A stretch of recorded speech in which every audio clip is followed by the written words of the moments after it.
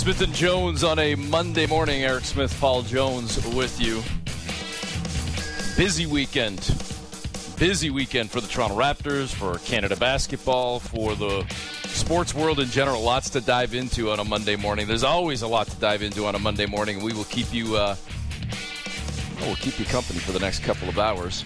Make sure you subscribe to Smith and Jones wherever you get your podcast. Please rate and review as well. And Jonesy, let's dive into it. And I mean, you dove into it firsthand for the first time in almost 2 years as well, having to hop on a plane to get down to Atlanta, subbing in for our friend, our compadre, our colleague, Matt Devlin, who is sidelined with COVID right now. I was actually texting with Matty D on the weekend, spoke to him on the weekend as well. He's doing well and feeling fine and raring to get back. And I don't know, maybe there's just a tiny little piece of him. I'm not speaking for him, but a tiny little piece of him thinking, maybe it was all right that I missed Friday's game and Saturday's game, because those were not pretty for the Toronto Raptors. And the one thing I will say, and I actually say this, I think, lovingly, glowingly to some extent, because we've referenced many times how we've been around for a long time and going back. You just talked about it late last week, doing the wrap, doing our post-game show from Lord Stanley's mug at then Air Canada Centre, and doing it from the fishbowl, aquarium, basically glass behind the window at Real Sports Apparel before it became Sport Check, and we had people mooning us in the window and everything else. We've seen a lot of rough seasons. We've seen a lot of bad times, and part of what makes a fan is riding those highs and those lows and getting way too high for the highs and getting way too low for the lows, and the sky is falling, the world is ending. And I'll tell you, I actually almost appreciate the fact that there are some, I don't know if it's many, I don't know if it's a few, but there are some in the Raptor fan base that have become pure Chicken Little after the last two games. The sky is falling. This team is terrible. They're going nowhere. We're going to fall to 11th or 12th. Playoffs aren't happening. Play-in's not happening. What in the holy hell is happening? And maybe you can settle things. With all that said, the last two games have been ugly, and there is some cause for concern with not only the way they've lost, but the fact that they're not healthy right now, and that could be a major factor when you're looking at the final 20, 23-odd games. Well, look at the good news if you're the Toronto Raptors. You could be the LA Lakers talking back to the fans. And I was going to bring that up later. I was going to get to that, yeah. We'll get to that. But it is a bit of a concern. I mean, a couple of people hit me up on Twitter and said, Jonesy, we've heard you and Eric and your 10-10-62. Is this a blip? Or... did we have two of those 10 in a row, or is there something going on? And there's part of me that says I won't turn a blind eye to. They need to turn things around. You got to remember, Saturday was the second night of the back-to-back, and they were in it for a half before a great player in Trae Young got going and really made it difficult for them. And they're not 100% healthy. Fred went over early to see if he could give it a go. And, I thought he played okay, but there's no OG Anunoby. They're going to have some challenges for a while. And the problem is it's the teams behind them that they're playing right now that have beaten them, both Charlotte and Atlanta. And then tonight and tomorrow night, it's Brooklyn. So you got to find a way to try and stave them off. Find a way to cobble some wins together so you can keep them behind you. But there's a little concern, but at the same time, everybody goes through their struggles. So if you're the Raptors, just keep your head down, stick to your culture and your character, playing hard, and see what happens. Well, here's my assessment of things too. I don't disagree with anything you just said, Jonesy. When we talk about the 10-10-62, I was ready to write off Friday as part of the 10 bad ones. It's the first game back after the All-Star break. You got guys coming in from all over the place. And listen, you could use that excuse or that factor for any team in the league. And Well, 15 are going to be winners and 15 are going to be losers. If you just do the math, right? 30 teams. So how come the 15 that win aren't impacted by the All-Star break? I get that other side of the argument. But I think it was the way in which it went down, where it wasn't really even close at any point, arguably, on Friday. It was just a rough go from the get-go and unable to recover. So I was ready to chalk that one up. Somebody wrote me, I think it was our guy Bob, on Saturday after the Raptors lost again. And I don't know if he was saying that, like, seriously, or if he was kind of trying to jab at you or me or both of us or whatever. Well, how do we assess that one and chalk that one up? And I simply said, that's part of the 62. Like, that's a loss. The other one, I'd say Friday, again, based on how they lost, based on how they were never in it, just came out flat and really just were buried early. Toronto was in that game on Saturday, though, right? Like, it turned out to be super ugly, and it unraveled second quarter going into the half, and the second half certainly wasn't pretty. But early on, they were fighting, they were battling, they had a lead, they gave up the lead, then it was back and forth before Atlanta started to kind of pull away or at least stretch the lead a little bit more going towards the half, and certainly dominated the second half. So I split those two up into different categories. I think Friday was part of the 10. Friday was the blip, in a sense, the team that we didn't necessarily recognize. I think Saturday was a loss. Saturday was a game that you came out playing well, you showed some fight, and as the game went on, was it the fatigue of a back-to-back? Was it Pascal not being 100% and his fatigue setting in? Was it the fatigue of Fred and the knee and whatever else not being 100%? The absence, again, for a second straight night of OG Anunoby? Was it Trae Young just kind of doing what he would and what he could? And was part of that because of Fred's health, or because Trae was just on a heater that night and just going for it? So I think there were a lot of contributing factors to Saturday in that was a loss. That's part of the 62. So now it's about, all right, which team comes out on the floor in tonight's game? Which team comes out tomorrow in front of the fans for the first time in basically 2 months or more with, I would assume, a sellout crowd? Which team responds then, right? Like, I don't know if you agree with that, but I'm putting Friday in a different category than Saturday. And that's what I said off the jump. Yeah.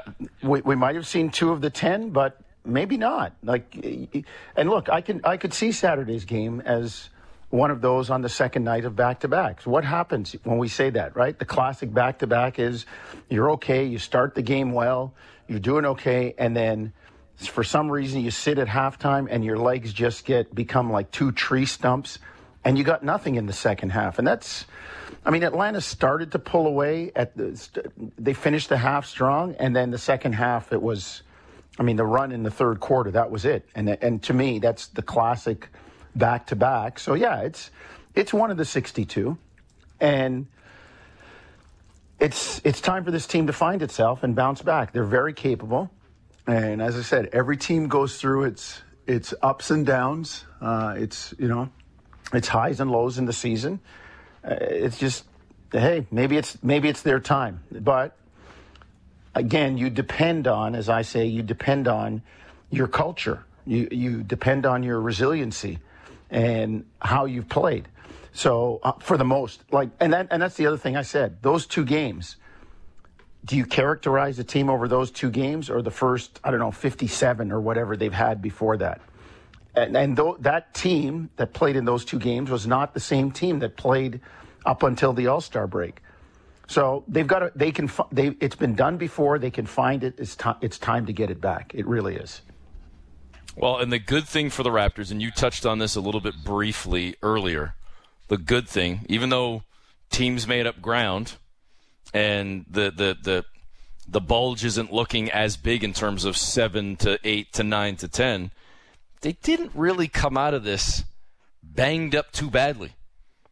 Now, again, I know we spoke about this, if not last week, the week before, or maybe both weeks, because we've referenced it a few times. You can't have extended streaks. I believe you and I both even said 2's the max. You might lose a couple in a row, but you can't afford 3, 4, 5. So you know what? It's imperative that you go out with a different result and a different outcome tonight, especially when you factor in that, hey, the super uber importance of this game, the fact you lose, it's the team that's right behind you. They're going to move up, boom, and be even with you. The Brooklyn Nets coming in a game back of the Raptors. But the reason I bring this up, Jonesy, look at the standings going into the weekend, now coming out of the weekend. Hasn't changed. Raptors still in 7, Nets still in 8, Hornets still in 9, Hawks still in 10. You've got a 3.5 game lead over both the Hornets and the Hawks, a game lead on the Nets. You're 2 back of the Celtics, and they're coming off a loss as well, and the Bucks have dropped 2 straight. You're only 3 back of the Bucks for that 5th seed. So as bad as Friday and Saturday were, and this isn't even me trying to find positivity and being Mr. Optimist. I'm being Mr. Realist here. Friday and Saturday were not good, but it really didn't bite you. So take that as a positive as well. And I'm saying from a Raptors standpoint, not even the fans. Forget the fans for a second. From a Raptors standpoint, you got to be able to go into the locker room or into practice and go, you know what? We were awful, and it really didn't bite us. So you know what? Let's go. Let's go. We can't afford that again. The key to all of this, though, and you're not going to have the answer to this, I'm not going to have the answer to this, the health. Like, I'm not concerned about Pascal. Everybody feels banged up and gets sick and whatever. It's going to take you a couple of days to be right. Fine. But with OG Anunoby getting that finger looked at, I believe, either yesterday or today, and getting that second opinion in New York while the team's getting set for that Nets game, what's the status going to be for him? Is he going to be allowed to play through this fractured finger, or will he be sidelined? Will he need surgery? I don't know. We're going to find that out, I would assume, at some point today. And then the groin and or the knee with Fred, how much is that an issue? How much, Jonesy, you sat there, you had a little bird's eye view being in the building on Saturday. How much do you think the knee and the lack of lateral movement was an issue helping contribute to Trae Young just getting anywhere and everywhere against the Raptors on Saturday? Because that's a concern, I would say, even more so than OG and Pascal, feeling kind of flu-ish or whatever. If Fred's not right and not right for a while, I mean, that's your point guard, that's your anchor, that's your leader. That could be a big-time issue. And that's the problem. Your defense starts with, guarding the ball. It starts with, disrupting the other team and their point guard. And Fred could have been in years past, and he's, again, the voters, and we've talked about this, he could be all defense. I mean, he's always up there in deflections. He's tough. I mean, he and Kyle basically played together at times. And people said, well, how could Toronto play those 3 guys when they had Powell, Van Vliet, and Lowry on the floor? They're all undersized. Yeah, but it's not how big you are, it's how big you play. And Fred plays bigger than his size. But he's got to be healthy to do that. And to your point, look, anybody who's played can tell you, you know where you're going on offense, and you can orchestrate your cuts and your moves if you have a knee or an ankle or a hip or something. But the real challenge comes on defense. When you sit in your stance and you have to react, if you're not 100% healthy, it's very difficult. And I think that might have been part of the problem. But then again, that's Trae Young. That's not Paul Jones he's trying to guard. That's not the guy at the Y on Saturday. That is an elite ball handler who, by the way, still carries the ball on every dribble or every other dribble. And he's tough. He's tough, and he's an all-star. And don't think he doesn't get gassed up to play against a guy like Fred, who's an all-star, or a team like Toronto, who they are trailing in the standings. So, I mean, to me, Fred I could tell he wasn't 100%. To be honest, Eric, I'll go back to before the break. Some of the games before the break, he looked a little stiff-legged, on some of the runs. It took him a while you could tell it was bothering him. It took him a while at the start of games just to kind of loosen it up and get going. But, once you get going, you're fine. I think this is something that'll probably nag him the rest of the year. Right, and if you can get him some rest here and there, great, and not wear him down at practice. That's great too. But I don't see this going away in 100% in a complete fashion. It may get better, but the only thing that's going to make it perfect or get it back to where he can be 100% is the rest over the course of an off season. So. He's just going to have to kind of learn to live with it and play with it. And we know Fred. That's his demeanor. That's his, deportment. That's fine. all right, my knee's not 100%, but let's get after it and let's do what we can do. So it'll be interesting tonight to see how they bounce back and see how Fred handles things when he gets out there. I'm not going to say it's a must win, but these next two games are really important. And when you think about it, and who's not playing for the Nets, Toronto's got to really try to get these two. Mm-hmm. Well, listen, I mean, I don't know, Jonesy, probably sounds like a Captain Obvious statement to some degree. If you don't want to call tonight a must-win, that's fine.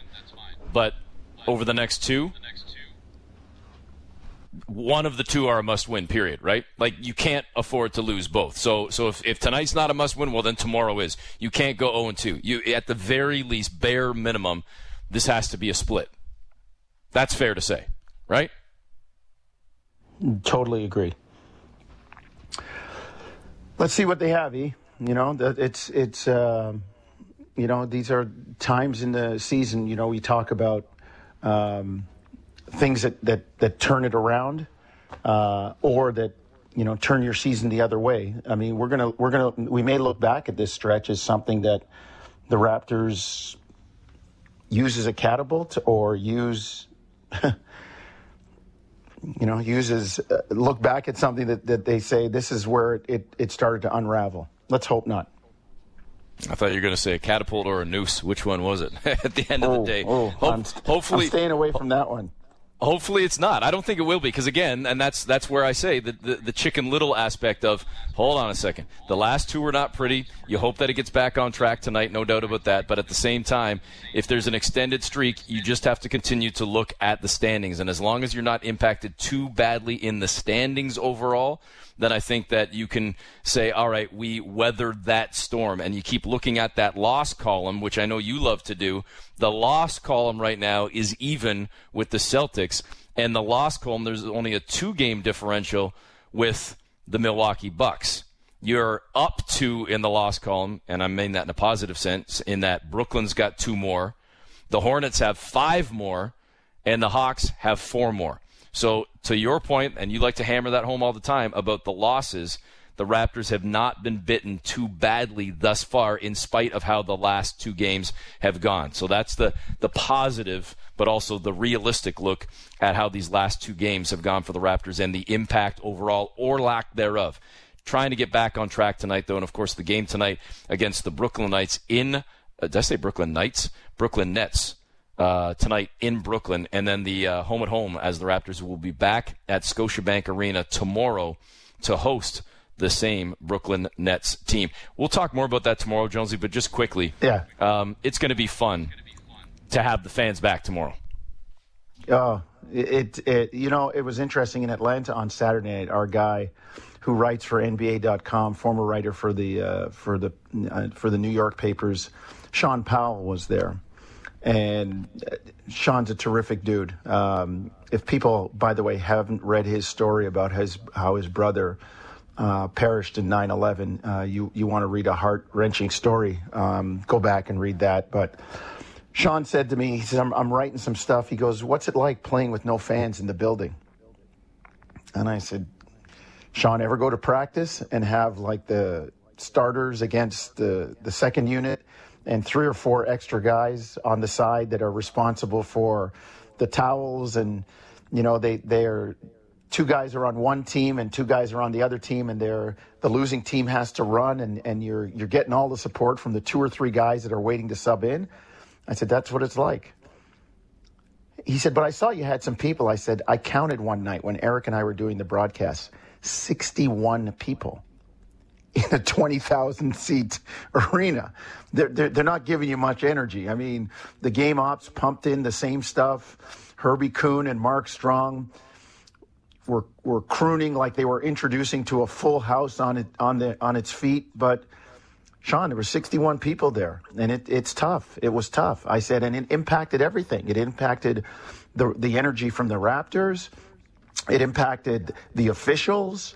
It impacted opposing players, opposing coaches because of their reactions to the crowd when the Raptors have it going and the crowd is on its feet. I said all those things. I said it's you're in your home arena, but there's no advantage.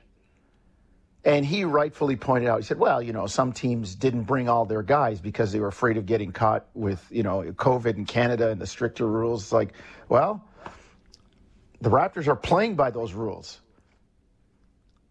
not just coming in and out. So we had quite the discussion, and he said, man, it's a shame that building isn't full. I said, oh, it will be next week, though. And I'm hoping, Eric, that the fans can give the team a little bit of a lift, because it is one of the great crowds, one of the great buildings when it's full. Interesting to talk to some people who are new in the league and making their rounds, going to places like New Orleans and saying, are they under restrictions here? Because there's nobody here. No, they're not. And I pulled out our line E from the other night in Atlanta. I mean, we'd go there, and I saw our man, John Kramer, our engineer, and he was asking, he says, where's Eric? I said, no, I'm just here on special assignment, Agent Jones. Eric's back at home, and I'll be back at home with him on Tuesday night. But, we would say, right, in Atlanta, good sections, good sections still available. Never mind good seats. You can get a whole section, or as it was once said, people call and say, what time's the game? You say, I don't know. What time can you get here? Like, it's not like that anymore in Atlanta. They had a really raucous crowd, and the Hawks are fun to watch, and they've got crowds now. And I'm just hoping that when we get back tomorrow night, it'll be the same thing in Toronto, man. Bring it on. Scotiabank Arena, folks. Bring your stuff, man. Bring your ish. Bring your ish. All right, to put the bow on the Raptors and everything we've been talking about with the Raptors, and we mentioned quite a bit Fred VanVleet as well. Here's Freddie chatting about the weekend, Friday, Saturday, and just the overreaction perhaps that seems to be out there right now. You guys can overreact and write whatever you want. I really don't care. If we win these last two games, like, the narrative and the story would be completely different. So we come out, we play like ass, and everybody wants to jump to conclusions and try to make deep dives and break down what went wrong and who did what, and I shouldn't have played in the All-Star game, and Pascal was on vacation. Like, it is what it is, man. It's All-Star break. It's in the middle of the season. We didn't come out of the gate performing like we wanted to. So write what you will. I believe in this team. I think we'll be back playing at the level that we need to be playing at, hopefully sooner than later. And I take full responsibility for the poor performances, and I'm looking forward to getting this team back to where we need to be. The only thing I will say to that, and Jonesy, you can agree, disagree otherwise, I got all the time in the world for Fred. I love his honesty. I love that he's right there front and center after every single game, win or loss. But he pretty much answered his own question or his own narrative the longer that answer went on. Because he started off by saying, you can write whatever you want and the narrative would be different if we won. Well, yeah. I mean, that's kind of obvious, isn't it? If you won the games, the narrative would be absolutely different. Maybe there'd be a line or two in there, but hey, they didn't look great, but they still got the win, so kudos to them. But of course the narrative's going to be different if you lose and you get blown out in 2 straight games, as opposed to if you win and blow out your opponent 2 straight games. Of course the narrative's going to be different. But as he continued to talk, he essentially acknowledged his own words, we played like ass, and they need to be better. And that's pretty much what the fans and media were talking about, which hits his first point of, you guys are going to write what you want and say what you will. Well, you just said it yourself as well. Team did not play well, but I totally respect the honesty in that. Played like ass, need to come back, still believe in the team. If I was in his shoes, it's exactly what I'd be saying. I'm not going to say that the sky's falling after 2 games. I'm not going to say that I don't believe in my teammates, my friends, my colleagues, my brothers any longer. No, I'm going to say we're still a good team. We had 2 bad ones, and it's time to get it back. Let's go. Like, I respect that about him. And Eric, that's what I said. I mean, not being part of the team, that's what I said off the top with us. Do you judge the team by the last 2 games? And to your point off the top, is the sky falling? Do you judge the team by the last 2 games, or the previous 57, or which one? And I depend on the bigger sample size. So I think they're going to get it back. I just think. A bit of a rough stretch. It coincides with the time after the break, maybe not getting cranked up, but hey, man, they're not the only one. I mean, you look down, Milwaukee's lost 2 in a row. Some of the teams. How'd you like to be? I'm sitting in a hotel in Midtown Manhattan. How'd you like to be the Knicks right now? Mm-hmm. After last year, and everybody was heaping praise on them. And Julius Randle was most improved player, and Tibbs, all the credit he got, and all the people, Worldwide West and Leon Rose, and on now. They're sitting in 12th. They've lost 5 in a row, and people are calling for jobs here. I mean, that's that you could be them if you're Toronto and the Raptors. Hey man, as Fred said, you know what the team's capable of doing. Let's get back at it. Let's find a way to get back to it. Now, to be fair too, as well, I said final bow. Sorry, Jonesy. I don't mean to make it sound like I got to have the final word. We could have wrapped it on you, but I should say, in fairness too. For the Raptors, it's not just 2 losses in a row. It is 4 of the last 5, and 3 of those 4 have been major blowouts. Because let's not forget they got absolutely hammered by the New Orleans Pelicans as well after losing an extremely tight one to the Denver Nuggets a couple of nights before that, losing basically at the buzzer. But speaking of the Pelicans, how about New Orleans and what they did to the Los Angeles Lakers? 123-95, beating LA by 28 in their joint. The Lakers have now lost 2 in a row, sit 6 games below 500, the 9th seed in the Western Conference. And talk about sky is falling.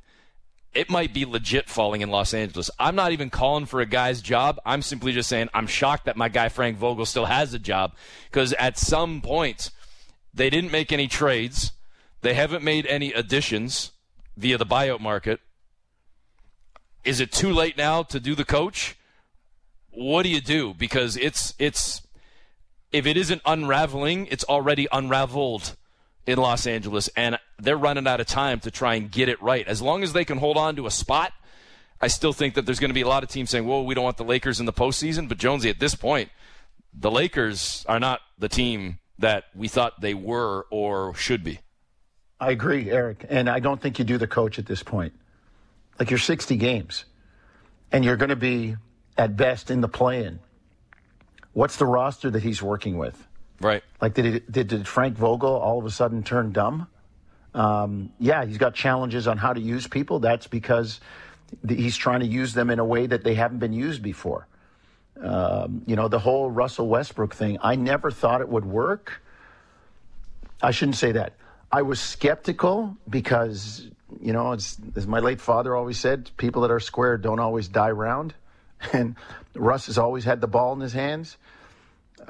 It'd be tough for him to become a role player. I mean, Carmelo Anthony adopted that, and he's doing the best he can. But this team it doesn't fit right now. It doesn't fit, and I don't think you do the coach. You might look for a guy in the buyout. I agree with you. They're still dangerous in the playoffs, but this is a major overhaul in the offseason. That car comes into the pit, and you change everything about it before you send it out next year. It got so bad yesterday that for the first time in a long time, and this doesn't happen very often, folks, the LA Lakers on their home floor getting booed mercilessly. We see clips on Instagram, on Twitter, Google it right now, folks. You can find it yourselves.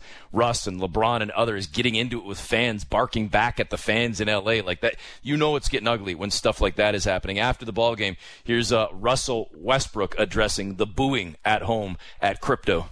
Take it home for what? I don't think about Take it home. Man, well, I got 3 beautiful kids at my house. My wife ain't taking it home. They can take their boo and they can take their ass home. I ain't worried about that. Doesn't bother me none, man. That's a part, and I'm not really worried about it at all. And that's how I deal with it. So I'm not, I can it roll off my shoulder. I go home. But as for our team, I have to think it's something that you got to deal with and kind of move forward. So. Again, I appreciate the honesty there, Jonesy. And I think that's one thing that we sometimes, whether it's fans, media, otherwise, I think that you've got to, especially as a vet, you've learned it. Maybe it would impact you more as a rookie, as a first, second-year player or something. But as a vet, you've got to hear it, you've got to feel it, but you also have to be able to let it go, let it wash away. You can't bring that home with you to your personal life, or you can't let it carry over to the next game. It can't feel good to be booed, but at the same time, you can't be going home, putting your feet up and trying to relax with your kids or bring it to the next game. Oh, I really hope I don't get booed again, right? Like, you've got to be able to have thick skin and let that stuff just slide away, right? You have to. Don't let the praise get to your head, and don't let the criticism, get to your heart. Like, just let it go. Let it go, and when you're playing great and people are telling you how good you are, say thanks, we're playing well. Or when they start criticizing, as Fred, hey, we played like butt. Like, yeah, I know it. So we're going to try and do something about it. And I'm sure guys, especially a guy like Westbrook, he's been a lightning rod all over. I mean, he's letting that go. I wonder how it is for LeBron, who has really never had that. He's had criticism, but he's had it while having success. Yeah. And this kind of criticism now is coming while he's not doing well. So I wonder what his mindset is or how he takes it. I mean, the other guys have had that. A lot of the other guys have had that. They've been criticized when they're not playing well, and they learn how to deal with it. I think this is a bit of a new circle for LeBron. Okay, ordinarily I'd say this is a perfect time to segue into LeBron James, but instead I'm going to use that as a tease.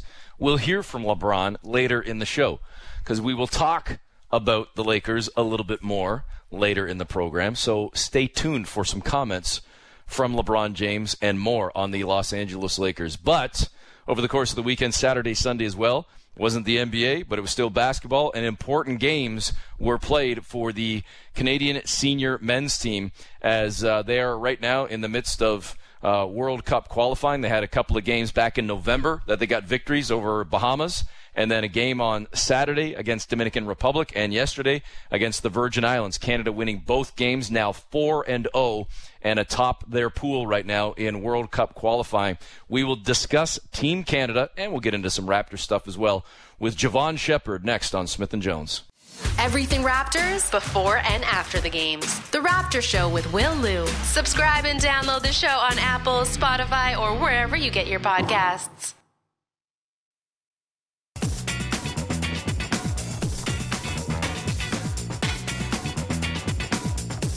Back on Smith & Jones, Eric Smith, Paul Jones with you. Subscribe to Smith & Jones wherever you get your podcast. Please rate and review as well.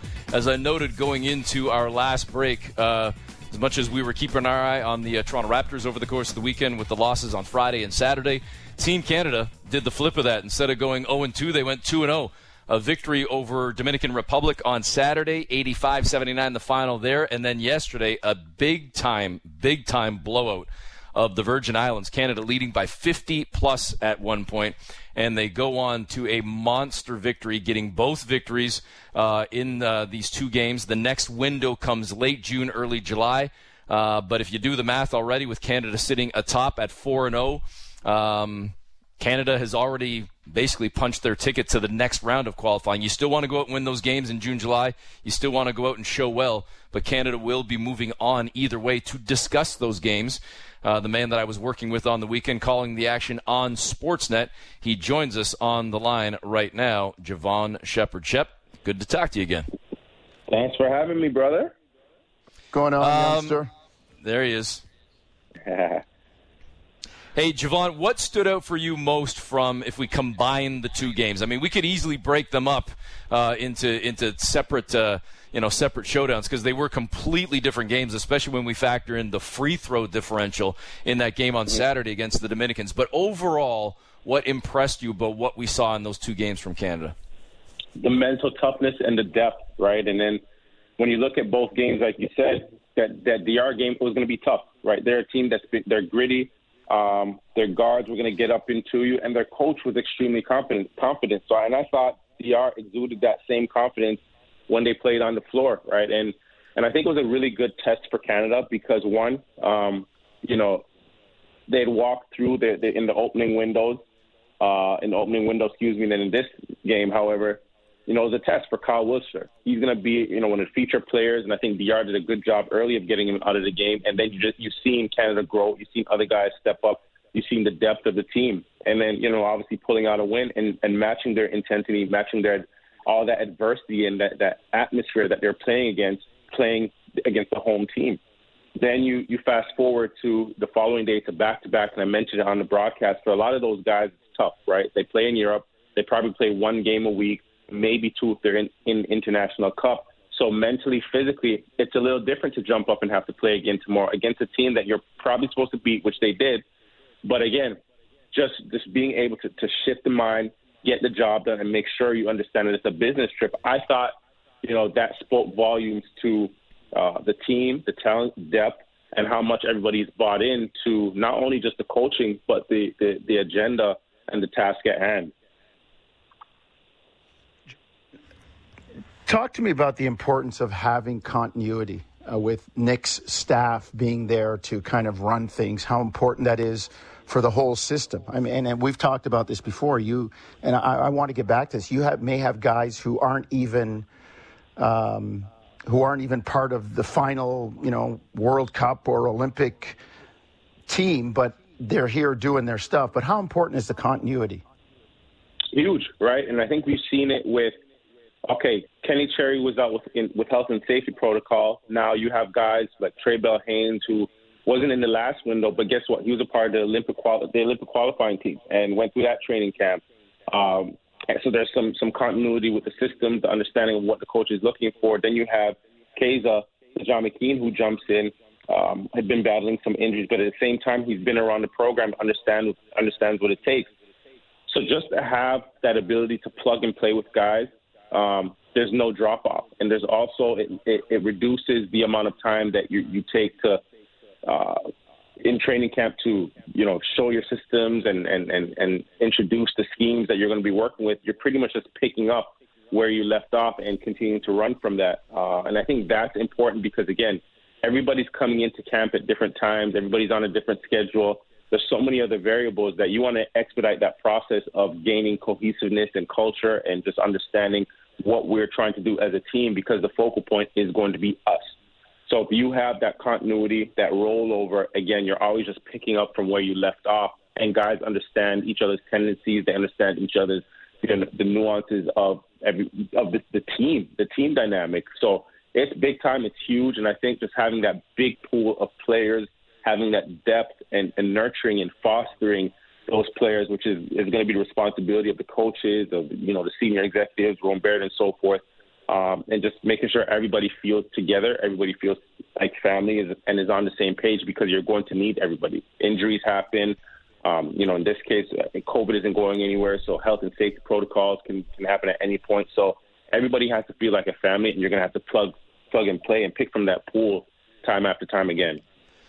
Speaking with Javon Shepard, General Manager and Vice President of Basketball Operations for the Ottawa Blackjacks. Quick little shout out to that, the new promotion for Shep. And we go through the resume here. I mean, I'm basically listing off your qualifications for joining us. We'd have you on either way, but GM and VP, NBA analyst, FIBA analyst, former Canadian player, former NCAA player, former pro. I mean, I can't list it all, Javon. It's going to take too long. It'll take up our entire segment. I want you, though, to speak to what you were just discussing there about just the continuity and the program in general, Javon. Maybe you can share with the audience as well. And Jonesy, I don't know if you knew this or not. Maybe you do because you're on the board with Canada Basketball. But when Shep told me this yesterday, I didn't even realize the fact that even the travel and the way that from Michael Bartlett to Rowan Barrett to Nick Nurse and everybody from management to coaching staff, the way they're running the program now, Javon, is different than what it's ever been in terms of the approach for all of the players. You talked about the planes and whatnot. I think you know what I'm talking about here, but maybe you can share that with the audience. Well, one, the resources have changed. The mentality is shifted, and I think that's a big credit to Michael Bartlett in coming in with his vision of inclusiveness. And, I laughed because I had a conversation with Keza and asked him about, what are some of the things that have changed? Because we played together, and the first thing he said to me was, look, I got on the plane from Charlotte to DR, and I was looking around once I got on board, where is everybody else? At that point is when he realized they're chartering from Charlotte, from training where they had training camp, to the Dominican Republic, and we kind of laughed at that. And I said, I'm going to be seeking reparations because my back is still in shambles from 4 or 5 of us stuck in middle rows traveling. But I think even something as simple as that, it's important, right? And Michael Bartlett's been very vocal in terms of, you know, the experience that our Windows guys have should be no different than the experience of the NBA guys, because it's one family at the end of the day. So something as simple as that message there and having that conveyed and expressed and shared between the groups is huge. The training centers it pays dividends because guys are able to come in the summer and work on their games and not have to stress about, you know, where am I going to find a gym when I come back home to Canada? It's there for you, and trainers are there for you. The medical staff, you know, the sports sciences, everything is now being invested. And I think that all starts, and I mentioned it yesterday, is just not only these guys are going to do their part. You know, they're going to train, they're going to commit. They do it for their own respective professional careers. Doing it for the national team is going to be no different, right? But the resources that we have to give them and invest in them, that has to increase, right? And that's a corporate understanding and buying into sport and what sport does for our country. It unifies it. And I think it's so important, especially in this time, to take note of that, because there's some heavy times in this world, right? And very separated. And this is a way for us to unify, come together. And I think just investing in sport and our country sharing this together is important. Javon, that makes a huge difference, doesn't it, when you think about it? Because it's, it's always been a fight. It's always been, and I know when I joined the board, Brian Cooper, the chair of the board, Michael Bartlett, and all the people on the board, like, we put this commitment together. And I've always said this from long before you were even a kid thinking about the national team, Javon. There's only one country in the world that should be beating us consistently, and that's the U.S. And it's because of their pool and what they have. We have the talent. It's just about the resources and doing things properly. And I really feel when I joined the board and I was asked to be part of it, and all of the stuff that Cooper and Bartlett and people have, committed to going forward, I think this is a great time for Canada. And with all the good coaching and everything, Javon, you've seen this too. You've got to feel that we're in a good spot. Great spot, a great spot. And I'm always asked if this is the golden era. And I think, no, I think we're just laying the foundation. You're not in the golden era until you have a gold medal. And that to me is the golden era. But at the same time, when you look at the foundation, the players that are there, and the coaches that are, globally now, like, we're growing in that aspect too. And I think that's a component that's often overlooked, because without those coaches and the successes that they've had, we also don't have the players that we have today, because those are the same coaches that shared their knowledge, invested in these kids, and helped them grow and blossom into the players that they are. Right now, you have a number of NBA coaches. Nathaniel Mitchell, who's an assistant coach within the Windows, as well as with the senior men's, and Roy Rana coaching. He coaches abroad. He had his time with the national team in the NBA with Sacramento as well. Jay Triano, Leo Routens, all these coaches played a big part, and we just continue to grow in that sense. Speaking with Javon Shepherd, Javon, I want to tap into at least partly, again, your other role, one of 19 different roles you seem to have as GM and VP of basketball operations for the Blackjacks of the CEBL. One of the things we talked about on the broadcast on the weekend, not only the number of OUA CIS players that played for Canada, but also the number of players with CEBL experience that were on that roster, or that are on this roster for the Canadians. And that just speaks to the depth of the players that this country has, let alone the depth that these leagues like the CEBL are showing with the type of talent that are now playing even in their home country. Right. 16 of the 24 named to the training camp roster had CEBL experience, and it's 7 of the final 10 roster spots played in the CEBL already. That's 70% of your senior men's national team came from this league as well. And I think the big thing there is that now we have our own domestic league to develop our own, craft our own, help our own, and support our own, which we've never had before. So that's also going to be a huge part in the growth of the game as well, because that's an added component now where we can develop. And we've had success even without it. So imagine now you add one more component into it, where guys can come out, they can compete, they can train, they can get better, and they also get the exposure that they wouldn't never necessarily had, right? And I always speak about Chad Postlemus. He played on my Ottawa Blackjacks team last summer, played 2 games, a guy that was sitting on his couch, but came in and did what he was supposed to do, handled his business, and, he's seen, really put his name on the map just off of 2 games. And without the CEBL, he wouldn't have had the opportunity. He was one of those 16 guys named to the training camp roster, right? A guy that was sitting home a couple of days ago. And then you have the exposure across the waters where guys are getting jobs as well. The timing of the league is important, because at that point, there's no other leagues, no other reputable leagues that have the caliber of players playing at that time and outside of the NBA Summer League. So these guys are going to be at the front of GMs' minds, or they're going to be on showcasing their talents to other teams or the GMs, or the opportunities that are going to come from it. And we've seen it. Xavier Moon, Cat Barber, a number of guys that ended up going from the CEBL, getting some G League opportunities, and just so happened this year the 10-day hardships those same guys got call-ups. Right now, without that league, are they in that position? Without the CEBL, are they in the position? No, right, and probably not. So there's going to be a number of opportunities for everybody, and I can speak to it myself, being in the position now, VP and general manager. Just think about the opportunities for these guys after basketball as well, right? To just continue to stay in the sport. Again, an opportunity that we've never had before. So I think we're growing from every angle, every aspect, not just the players, but from a front office standpoint, broadcast standpoint, and just it's great for now we're starting to build a culture, and that's what was missing before, building a culture. Javon, great stuff, man. Appreciate the time, and we'll look forward to seeing you down at Scotiabank Arena. All the best, man. Sounds good. Appreciate you for having me. There is Javon Shepherd.